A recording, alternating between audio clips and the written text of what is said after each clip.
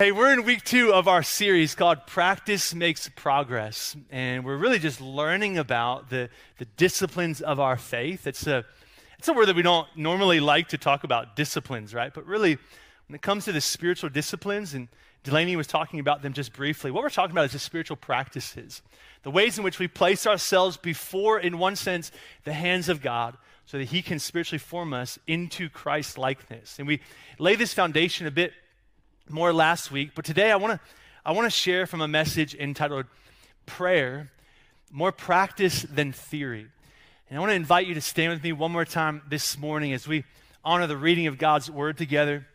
We stand not every time that we open our Bibles on a Sunday morning, but at the onset of the teaching as a way in which to posture our outward selves, simply to remind ourselves that we honor God's Word, that we don't take it lightly, that his word is authoritative in our life. In fact, if you don't have a Bible and you would like a Bible, we have really great Bibles that we would love to gift you and give you on behalf of the generous people who are all around you right now. You can actually just swing by the In This Together table out in the foyer. They're just sitting on the table. You don't even have to ask. Just grab one off of the table, and that Bible is yours to keep. And I want to read from just 3 verses this morning, beginning in 1 Timothy chapter 4. And these are really our theme verses for the entirety of this series, which will be 8 weeks long. Next week, by the way, Dr. Tammy Smith will be with us to continue in this series. And usually there's actually a larger crowd that shows up for Tammy than there is when I'm speaking. And so it really does my heart damage. Anyway, moving on. That's why I see Tammy professionally. But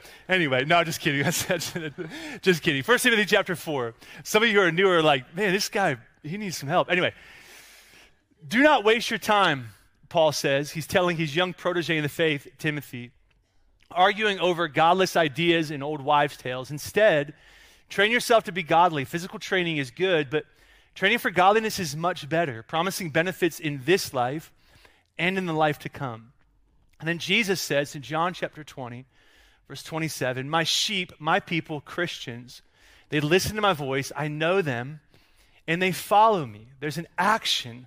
It's not just a prayer that they pray, but there's a movement to their life. They're following Jesus. Again, we're going to talk from this subject entitled Prayer, More Practice Than Theory. Let's pray one more time before we begin today. God, thank you for just the few moments we've already had to gather.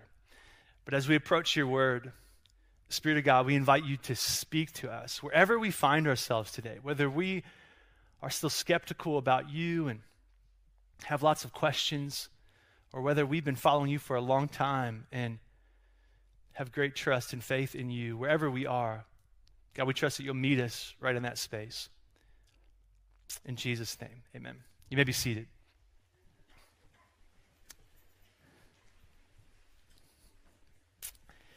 When I was 9 years old, there was a production at our church. I shared this during second service just briefly last week, but I want to give a little bit more context to this today. There was a production happening at our church, and it was taking place over the course of an entire week.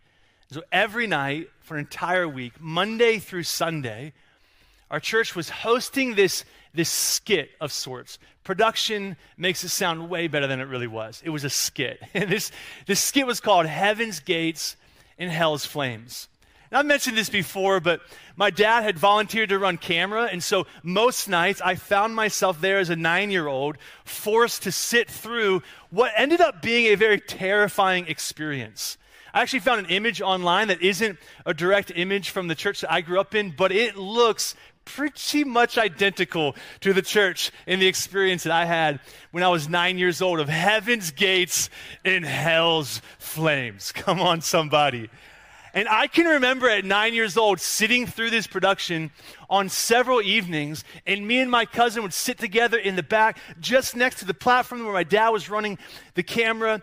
And each night, before my dad could grab me, I would just head down that aisle as the pastor would stand up on the stage at the end of this skit, and he would ask, if you were to die tonight, would you go to heaven? I don't know. And I would like run down front, me and my cousin in hand. Man, we're like, please pray with us. This is no stretch of the truth. We would be down front. By the last night, someone's like, weren't you here like multiple nights in a row? Yeah, but like I want assurance, man. Like I need to know that last night when I spouted off to my mom that I'm forgiven of this, And I began to think about this, and we mentioned this last week, but questions like this in the last decade, they've been called a conversion-centered gospel, where the emphasis really is on just converting people into Christianity, as if conversion is the end of the race, so to speak. And I began to wonder if there maybe isn't a question that would better identify a disciple-centered gospel. And by discipleship, as we mentioned last week, we simply mean a way in which we follow Jesus for the long haul, not a decision we make once and then it's done, but a decision we make daily. And I wonder if a disciple-centered gospel question wouldn't look more like this. If you knew you were going to live forever, what kind of person would you like to become? And I don't think that's the end-all, be-all of all questions, by the way. I'm just saying, I wonder if that wouldn't be a better start, though.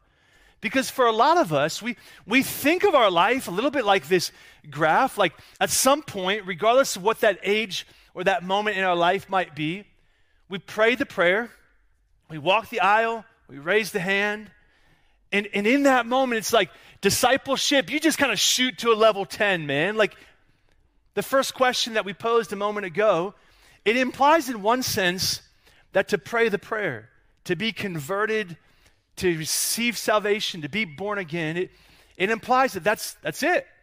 You've now arrived. When in reality, we know this intuitively to be true, but we haven't necessarily always been taught. The language we've used around being saved or being a Christian hasn't always allowed us to understand this in its entirety, that really salvation is the launching point to a journey that isn't always up and to the right. But it is a lifelong journey of being spiritually formed into the image of Jesus. We mentioned last week a working definition for this phrase, spiritual formation. And for us as a community, this definition, of which we'll highlight, I would imagine, a lot in the years to come, is a development of your heart for God. A development of growing more and more in love with the things of God. Being God's agenda, becoming our agenda. And there were kind of just four main points that we referenced last week as it relates to spiritual formation. The first of which is it's a lifelong journey. It doesn't happen overnight. And we can't expect one person's experience to be identical to somebody else's experience. Additionally, we said that it's both active and passive, meaning there's a part that we play and there's a part that just happens, that we don't have a whole lot of control over. And we'll talk more about passive spirituality, but there is a part that we get to play. There's things that we can do that certainly don't force formation to happen, but they do set ourselves up to be formed more likely into the image of Jesus. Third, that spiritual formation requires all of us, all of you, I should say, all of me, every single part of our life. In other words, we said that there's a question we can ask ourselves, that following Jesus really is the process or the project of answering this question throughout the course of our life. That if Jesus were me, if he lived where I live, had my job, education, salary, and family, how would he live? And that answer looks different when you're 17 and a student, or 25 and it's your first job, or 35 and you had your first kid, or you're 65 and now you're having grandkids, right? Like it's a lifelong process. And then lastly, spiritual formation begins in the Bible. And we kicked off a new Bible reading plan last week, and it doesn't sound that exciting in one sense. We're like, yeah, Bible reading plan, let's go. But really it is. Because there's no greater way to experience Christ-likeness, to experience Christ himself, than through the scriptures. And many of you, actually, we sold out of our bread journals, which was like super encouraging. We're starting this new journey called BREAD. It's the acronym that stands for breathe, read, encounter, apply, and devote. And if you want more information, you can, of course, go back and listen to last week, or just check out this link on our website, and you'll be able to download those journals there. Many of you pre-ordered them, and we ordered a few extras as well, so hopefully we'll get those in on time too. But we don't worship the Bible. That's not what we're after here. We're not saying, man, like this is the book that I worship. No, that's not what it's all about. but we do worship the God who has revealed himself to us through the Bible. And that's why we take the Bible so seriously, because it's the revealed word of the God that we worship. And all of this spiritual formation is so that I just want, and you just want. I know that there's something in you. You're here today. You're watching online right now. Maybe you are skeptical about this whole God thing. But I pray that we would always be a church where doubt is welcomed, where you can kick some tires and ask some questions and never feel like judgment is given. This is a place where you could always explore faith in Jesus. And in the end, many of us would say, I just want people to be attracted to Christ because of who I am, because of what I have to say, and because of how I say it. Now, all of that was simply review from last week just to catch us up, but it's also the starting point for where we're going today. And there's a reason why we left off last week with spiritual formation beginning in the Bible, because today as we pick up on this spiritual discipline or this spiritual practice of prayer, we got to understand that it's in the Bible where we learn how to pray. And prayer has been a twofold journey for me, one of which I would imagine that many of you can probably relate to. And that journey has included first that prayer I've discovered is the most important thing in my life. Like the older I get and the more that I practice prayer with each passing year, I find so much life in prayer, so much hope in communion, in talking with, in relating with God. But likewise, I'm horribly bad at it. Like if I'm honest, look in the mirror and I'm like, I wish I was better at prayer. I find a lot of solace in Thomas Merton's words, a man who devoted much of his life to prayer and wrote on this topic extensively. He said, we don't want to be beginners at prayer, but let's just be convinced of the fact that we will never be anything but beginners all of our life. And so let's all just kind of level the playing field here. Like, man, I'm like brand new to this whole church, God, Christian thing. I'm not even sure what I believe about this whole God, Christian thing, or I'm a superhero saint. Like wherever you find yourself, like we're all beginners when it comes to this topic of prayer. But like anything, we learn by actually doing, not just hearing about it, but practicing it. In Luke chapter 11, it says that Jesus was in a certain place praying. And when he finished, one of his disciples came to him and said, hey, Lord, would you teach us to do that thing? That thing that we keep seeing you do?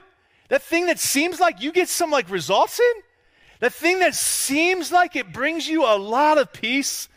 And somehow you're talking to this God that we revere but have never been taught how to actually have a relationship with, and you're talking to him in a way that is really attractive. Would you teach us to do that?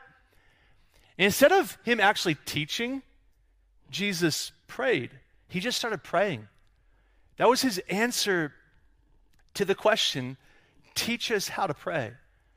Richard Foster, in his book, Celebration of Disciplines, writes, by praying, we learn to pray. Mother Teresa says, if we really mean to pray and want to pray, we must be ready to do it now. Furthermore, Thomas Merton goes on at one point and says, if you want a life of prayer, the way to get it is by praying. All of these saints of old, when they talk about prayer, they're like, you just got to do it. You just got to start. You can read all the books about it, listen to all the podcasts, but it's not until you actually practice it that you begin to grow in this discipline. Now, here's what's kind of ironic, though. Consider this for just a moment. As I begin to reflect on this in my own life, I have found this to be true, that one of the verses that we first learn as a new Christian, one of the very first things that we all have been taught to memorize or have heard taught on, or even if you didn't grow up in church, and you probably are at least a bit familiar with this in Philippians chapter 4. Don't worry about anything. Instead, pray about everything. Tell God what you need. Thank him for all he has done, right? Some of the older translations say, be anxious for nothing, pray about everything, with prayer and supplication, make your requests be known unto God. Some of you have heard this verse before, right? Like, you with me this morning? I know it's cold outside, and like our gizzards are a little bit cold on the inside still. That's what my grandfather used to call them. You got to warm up your gizzards, you know. Anyway, not you, just me? Cool, okay. Then, Paul says, you will experience God's peace, which, by the way, if you slow down, is actually what we all really want. Everything else in life is a pursuit of peace. You buy that thing, you go to that place, you try to get that relationship, that new job. What? Because you think it'll bring you peace. And so here the promise of God is, hey, pray, and then you'll experience God's peace, which exceeds anything that you can understand. His peace will guard your heart and mind in Christ Jesus. It'll guard you from the things that tries to rob you of your peace.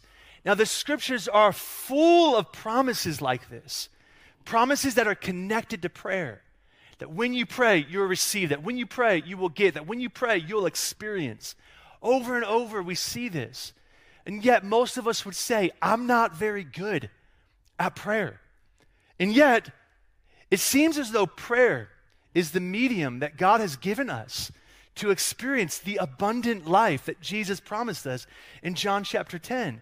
And the obvious obstacles are lying in front of us as to what keeps us from becoming good at prayer. You're busy. You're social. You carry the internet around in your pocket.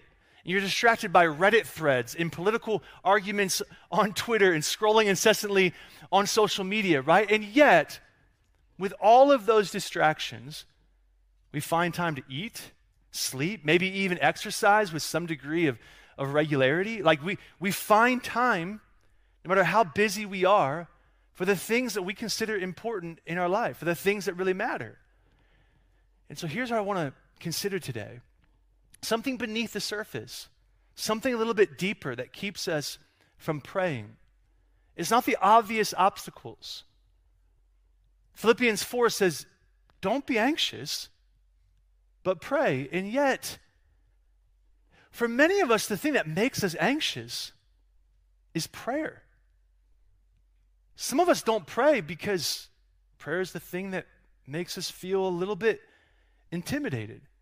Tyler Staten, in his brilliant book, Pray Like Monks, Live Like Fools, he writes, Scripture teaches don't be anxious, just pray. But maybe we don't pray because prayer comes with plenty of reasons to be anxious. Prayer itself makes us anxious because it uncovers the fears we can ignore as long as we don't deeply engage thoughtfully and vulnerably with God. And so let's take a moment and just identify, I'm sure there's many more, but just 4 honest anxieties about prayer. The first one is an outcome anxiety. Some of us don't pray because we wonder, like, does it really work?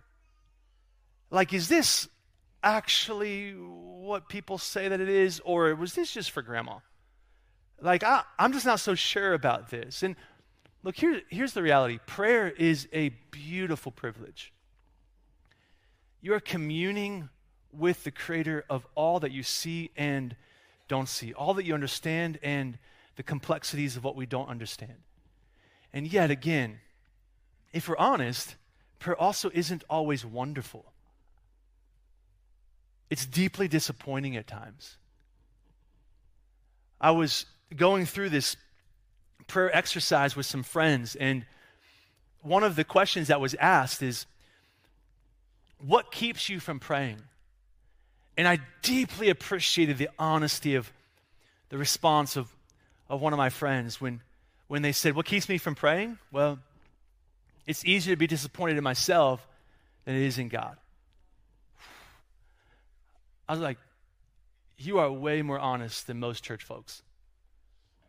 And the truth is, actually, the Bible is way more honest about disappointment in prayer, way more honest about unanswered prayer than most church people are. I think the second thing that keeps us from praying, the second obstacle or anxiety in our life, is our motive anxiety. Like, we're just paralyzed by self-evaluation. And we wonder, like, as we're about to pray and we're about to ask for something, or at least we really want to ask God for something, but we say, man, why do I really want this? What's behind this request? Have I really put in enough time with God to ask for something like this? Or am I just texting him when I need something? Is this desire really pure enough to bring to God? And we begin to question all of our own anxieties or all of our own what's the word that I'm looking for here? Motives. Thank you. Thank you. And we begin to wonder, like, are my motives actually sincere? Are they pure? Or is this merely selfish? And as a result, we never even take any of it to God. Or number 3, we have this not good enough anxiety. I think a lot of us find ourselves in this place. Like, in one really important sense, we got to understand that the spiritual disciplines or the practices of our faith, they're not hard. We don't need to be well-trained in theology to practice these disciplines. These are not intended for the super spiritual. Practicing generosity or prayer or fasting, these were all an assumed part of regular devotion when Jesus is teaching in the first century. And they're an assumed part of our life today. For an employee working a 9 to 5, for an employer with a startup company, for the pastor, for the stay-at-home parent, for the teenager, for the grandparent, it's an assumed part of our life. It's not about performance, it's about position and positioning ourselves before God. Like, you can't make yourself tan. No matter how much you think it, no matter how much you want it, no matter how much you're like, dear God, just make me tan. But you know what you can do? You can head down to Florida, you can sit on the beach, you can do nothing while on the beach, and the rays of the sun will, for some of you, make you red, others make you tan, right? And it's much like Richard Foster said about the disciplines or the practice of our faith. This is the way that it is with disciplines. They're a way of sowing to the Spirit. The spiritual disciplines are God's way of getting us into the ground. They put us where He can work within us and transform us. By themselves, the spiritual disciplines can do nothing. They can only get us to the place where something can be done by God. There's an active and a passive part to our spirituality. And then 4th, we have a God anxiety. Like, we just question whether or not God is actually good enough, whether He actually loves us, whether He actually cares about me or just everybody else. And the reality is that your image of God, more than anything else, will determine your experience with God. Just the same as your image of someone else. The person beside you, in front of you, behind you, not even here this morning. Your image of them, your perception of them determines how you interact with them. What you've heard about them, which, by the way, complete side note, is why it's really important never just to throw conjecture out into conversations about, yeah, I heard about so-and-so, but you've never met them yourself. Don't speak about someone an experience that you actually don't even have. You're only doing damage to everyone else's experience with someone that might end up being a really great friend for that person. But here's why this is important. Because Jesus says in Matthew chapter 6, when He begins to teach His disciples how to pray, and He gives for us this model prayer, what we refer to today as the Lord's Prayer, He begins by saying, "Our Father in heaven." He starts the prayer in hopes that we would recognize who it is exactly that we're praying to.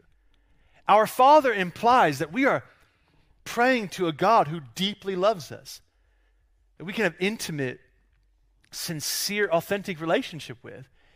And when He says, "Our Father in heaven," He's implying that we can pray to the God who's all-powerful. And so God is all-loving and all-powerful. Now consider this for just a moment. Do you have any of these anxieties about prayer? Have you ever before? Have you ever had like the motive anxiety and it's kept you from praying? You're about to pray. There's something right on the tip of your tongue. And in public, maybe even more so, you're like, I don't know if I should say that though. Someone's going to be judging my motives. The outcome anxiety, God, I've been disappointed by you too many times. I don't even want to try it anymore. Because like my friend, it's easier to be disappointed in myself than it is in God. You ever been kept from praying? The obstacle in your life has been, I'm just not sure that God actually cares about this. I know He's capable, He's God. Very rarely do we question His power. We just question His willingness. So how do we move forward then? Well, I love what Eugene Peterson says, the way that he translates Matthew chapter 6, verse 9. This is so beautiful. He writes, this is your Father that you're dealing with. Oh, listen to this. He says, he knows better than you what you need. With a God like this loving you, you can pray really simply. So how do we move forward? I think the first thing is, we've got to learn just to pray what you've got. Delaney, when she was just sharing with us out of worship, Delaney's one of the young adult leaders we have in this church. And I'm just so proud of her. And I love what she said. She just, I'm not even sure if you caught it. She just said in passing, God, we just pray what we've got. And I think that's brilliant because most of what keeps us from praying is we pray what we think we should pray rather than praying what's actually in us to pray. Consider the Psalms for a moment, which, by the way, is a book full, or a collection of books, rather, that's just full of prayers. That's what the Psalms are. In Psalm 140, the author says, let burning coals fall down on their heads. Let them be thrown into the fire or into watery pits from which they can't escape. That's a prayer to God, by the way. For the record, I've never prayed that about you before. Somebody's like, Delaney, I was just talking good about you. Now you're laughing at me. I didn't even see you over there. Psalm 69 says, I'm exhausted from crying for help. My throat is parched. My eyes are swollen with weeping, waiting for my God to help me. It goes on in Psalm 142. It says, I pour out my complaints before God. I tell him all of my troubles. Anger, depression, complaining. Whoever wrote these probably needs to see a professional. You know who wrote them? David. King David. Even if you don't know anything about church history, you've heard of David and Goliath. You've heard of King David. This is the king who set an unreachable bar for all other kings. The one whose bloodline was promised to lead to the Messiah, Jesus. It's the one who God said of him, David is a man after my own heart. You know what David learned to do? He just learned to pray what he had in the moment that he had it. He didn't try to church it up. Because what David knew is that when it comes to prayer, God isn't grading essays. He's talking to children. And so if you're going to pray at all times, in all circumstances, if we are going to build a culture of prayer as a community and a church, then we've got to learn to pray what we've got. If you want to learn to pray, if you really want to begin to understand like how to pray, you've got to take all of the junk in you and give it to God. Don't keep it within you. You know how you deal with your motives? You say honestly, hey God, my motives are jacked up. I'm pretty sure anyway. And so I'm just going to give them to you right now. Like, you don't fix your motives. You can't fix them. No, there's a passive side to formation to Christ. You can't fix your motives, but there's an active side. You can bring them to God. Hey God, right now, I am lusting and I want to go to that website in this moment. I want to click that button right now. I want to look at that image. I want to go back to that video. I want to watch that movie. I want to. Hey God, I'm so frustrated with my husband right now. Don't yell at your husband and talk to him about it. Go to your prayer closet. Get in your car and go for a drive. And just begin to complain to God like David did. If you've got anger, man, it's all built up and there's this rage inside of you. Begin to tell God about it. God, I'm so angry. I'm so frustrated with my employer. I'm frustrated with my mom. I'm upset with my coworkers. I'm angry at my neighbor because they mowed 2 feet on my side of the fence. Tell God about it. Bring it to him. You know when you begin to experience freedom? Listen, verbal therapy to God brings grace therapy to your soul. Verbal therapy is a real thing, man. Like, you ever just vent to a friend, you're like, I feel so much better. But then that friend is like, but I don't know how to help you. But you know who does? Your Father in heaven, all powerful, all loving. You bring it to God, and you begin to see how some of those things will break, man. Look, I'm telling you, men and women alike, you deal with lust, tell God about it. The reason why you're continuing to that bondage, that tie within you, even to someone that you've slept with previously, and you continue to have that sexual bond with them, which is a very real thing, by the way. I don't know if you realize this, but when the oxytocin is released, you've heard of this, right?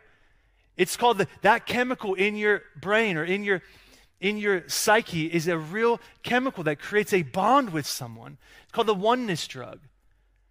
And the reason why you keep going back to that, keep going back to that image, to that website, the desire to keep going back to that person, is because it hasn't been broken.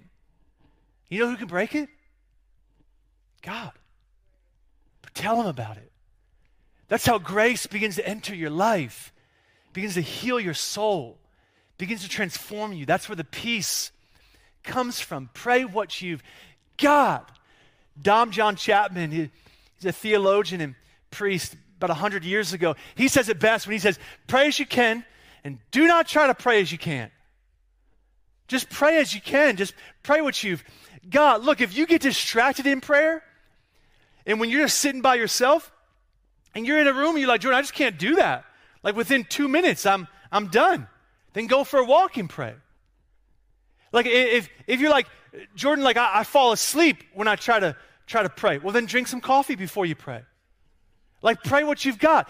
Look, one of the greatest discoveries of my life, and it sounds so simple, and it's almost like slightly like, I should probably be beyond this now, but like for me to really pray, I got to be in nature. Like I find that when I will oftentimes just drive over to High Banks and just sit there. And I'll just pray I'll just pray. I'll just sit there and I look at the trees. And I just look at the birds. Some of you know I really like birds. And like I don't know anything about birds, I just like them. So people will send me stuff. You don't send me anything about birds. I don't care to learn about them. I just like watching them. That's all that it is. So people are like, man, like, so what birds do you really like? I'm like, I don't know, I like the ones that fly. Like I like the cool looking ones. Like, by the way, I saw a bald eagle fly over our building the other day. Flew right over. I was like, I know a bald eagle because Philadelphia Eagles, they play tomorrow night at 8 o'clock. So I don't have a lot of faith in them this year. Moving on. I have prayed about it. I've told God. Anyway, moving on. But like that's what it takes for me. So in the mornings, like when I wake up and I read through my Bible, like I love to read. It's very therapeutic for me, so I can read the Bible. Like I love reading the Bible. Then it's time to pray. If you look at my journal, they're like one-sentence prayers, man. I'm like, this is what I got, God. Here you go. Look, if for you, man, like talking to God, like if that's hard, then journal it. Write it down. My point is just pray what you've got. Man, I'm telling you, that's where the beauty is. It's in the honesty. Father, I'm asking you to change my desires to be holy. I'm asking you to change my motives. I'm going to give this to you. Don't pretend pray. Real pray. God can't bless the pretend you, by the way, because that's not real. That's an artificial version of you. But he can bless the real you when you bring that to him. And so rather than beating ourselves up over our obvious lack in this area of prayer, remember that God meets you where you are and slowly moves you into the deeper things. Occasional joggers don't become marathon runners overnight. It takes time. And so you got to prepare and train yourself over a period of time. And when we do, we can expect to pray a year from now with more fervency, authority, and spiritual success than we do at this present moment. I think the second thing, to move forward, you got to practice what you've got. It's consistency, not intensity. Maybe you'd say, man, I don't feel like it's making a difference though. Well, there's no formation without repetition. Stay at it. There's no change without practice. You got to stay in the game, right? Yeah, but it doesn't really feel amazing. In fact, I don't really feel anything at all. Well, if life is always amazing, it's probably because you're on drugs.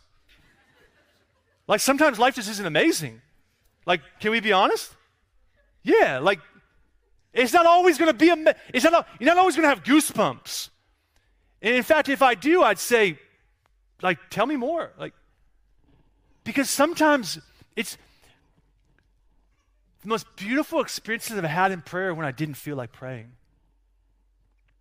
The most beautiful experiences I found in God's word is when I didn't feel like reading. The most depth I've experienced in my relationship with God is when I fasted food and just leaned in to a hunger, the real bread of life, Jesus. And so usually it comes when we don't want it, when our flesh doesn't desire it. Pastor John Tyson says it like this. Oh, that was your point too.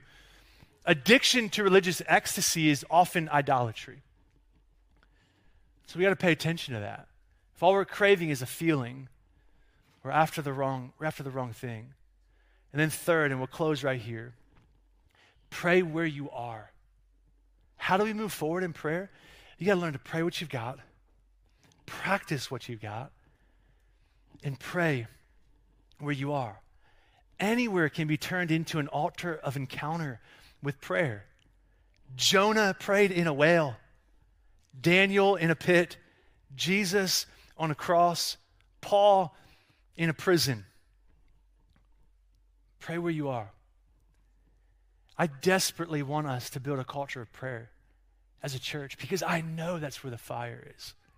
I know that's where revival happens. I know that's where people who are far from God come into relationship with Christ. I know that's where we begin to experience, God, all I really want is people to be attracted to Christ because of who I am, because of what I have to say, and because of how I say it. I know that prayer is the medium where all of the great moves of God began. I know it. A remnant of people who got serious about prayer, not just talking about theology, not just talking about prayer, not just growing in our knowledge about God, but said, man, I'm going to pray what I've got. I'm going to practice what I've got, and I'm just going to keep praying wherever I am. I know that's where it happens. And so there's been a small remnant of people within Ethos who have been praying this. And it's really encouraged me. Just praying, God, like stir within our church a hunger for you, to talk to you, to be with you, to be loved by, to love you, and to love the world like you. And I know that happens in prayer. Philip Yancey says it so beautifully when he wrote, most of my struggles in the Christian life circle around the same two themes. Why God doesn't act the way I want God to, and why I don't act the way God wants me to. How honest is that? Prayer is the precise point where those themes converge. If prayer stands as the place where God and human beings meet, then I got to learn about prayer. The most important discovery that you will ever make, the most important discovery, is to understand the Father's love for you. And it is just that. It is a discovery. It can't be taught. We can talk about it, but it can only really be discovered. See, I know that the moon is more than 200,000 miles away from the earth. I know that. And you know that too, or at least now you do. I know that it's a real thing, contrary to conspiracy theories. I know that it can be walked on and touched and felt. I understand that. I know that. You know that. But Neil Armstrong discovered that. He experienced that. See, knowledge is memorizing facts, but discovery requires personal experience. You've got to pray what you've got. If your heart is breaking, pray that. If you're frustrated, pray that. If you're disappointed, pray that. If you can't pray adoration and thanksgiving to God, pray complaints.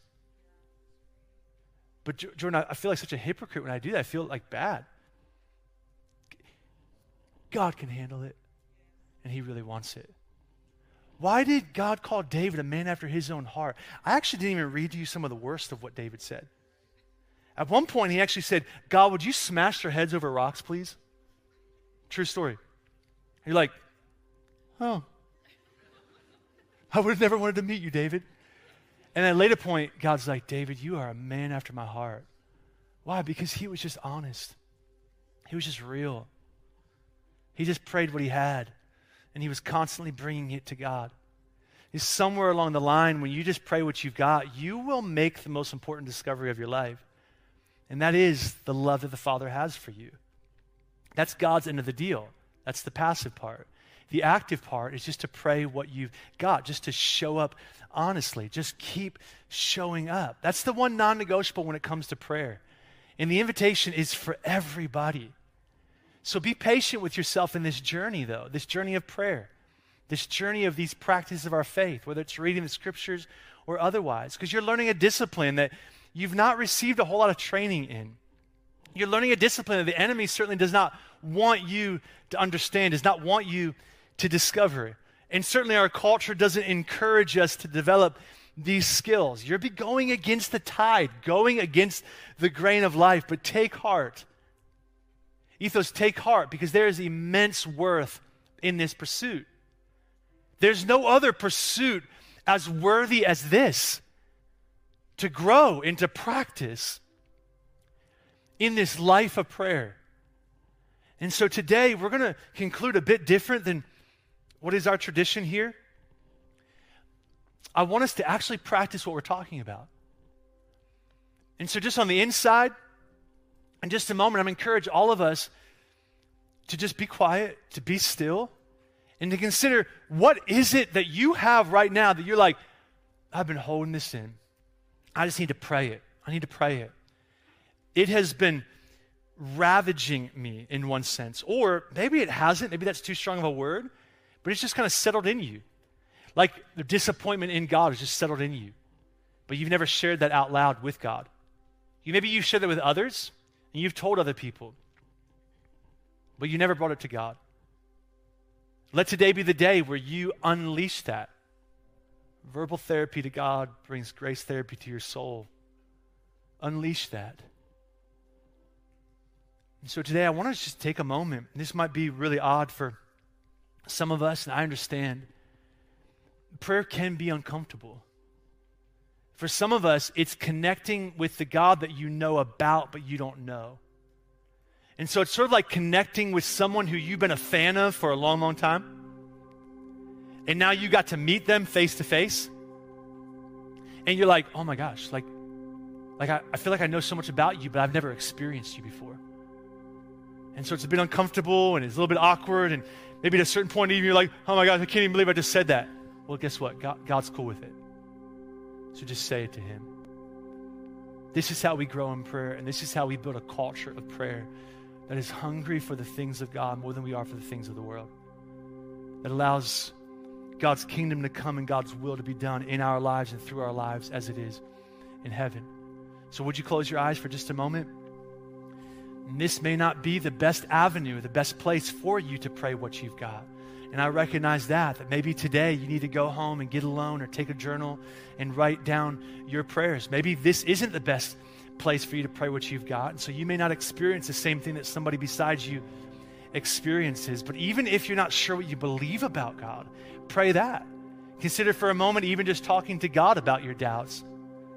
If God is real and he's everything that we say that he is, if he's everything that the Word of God says that he is, don't you owe it to yourself to at least explore that and try it and just see if God wouldn't, over a period of time, begin to reveal himself to you? And so this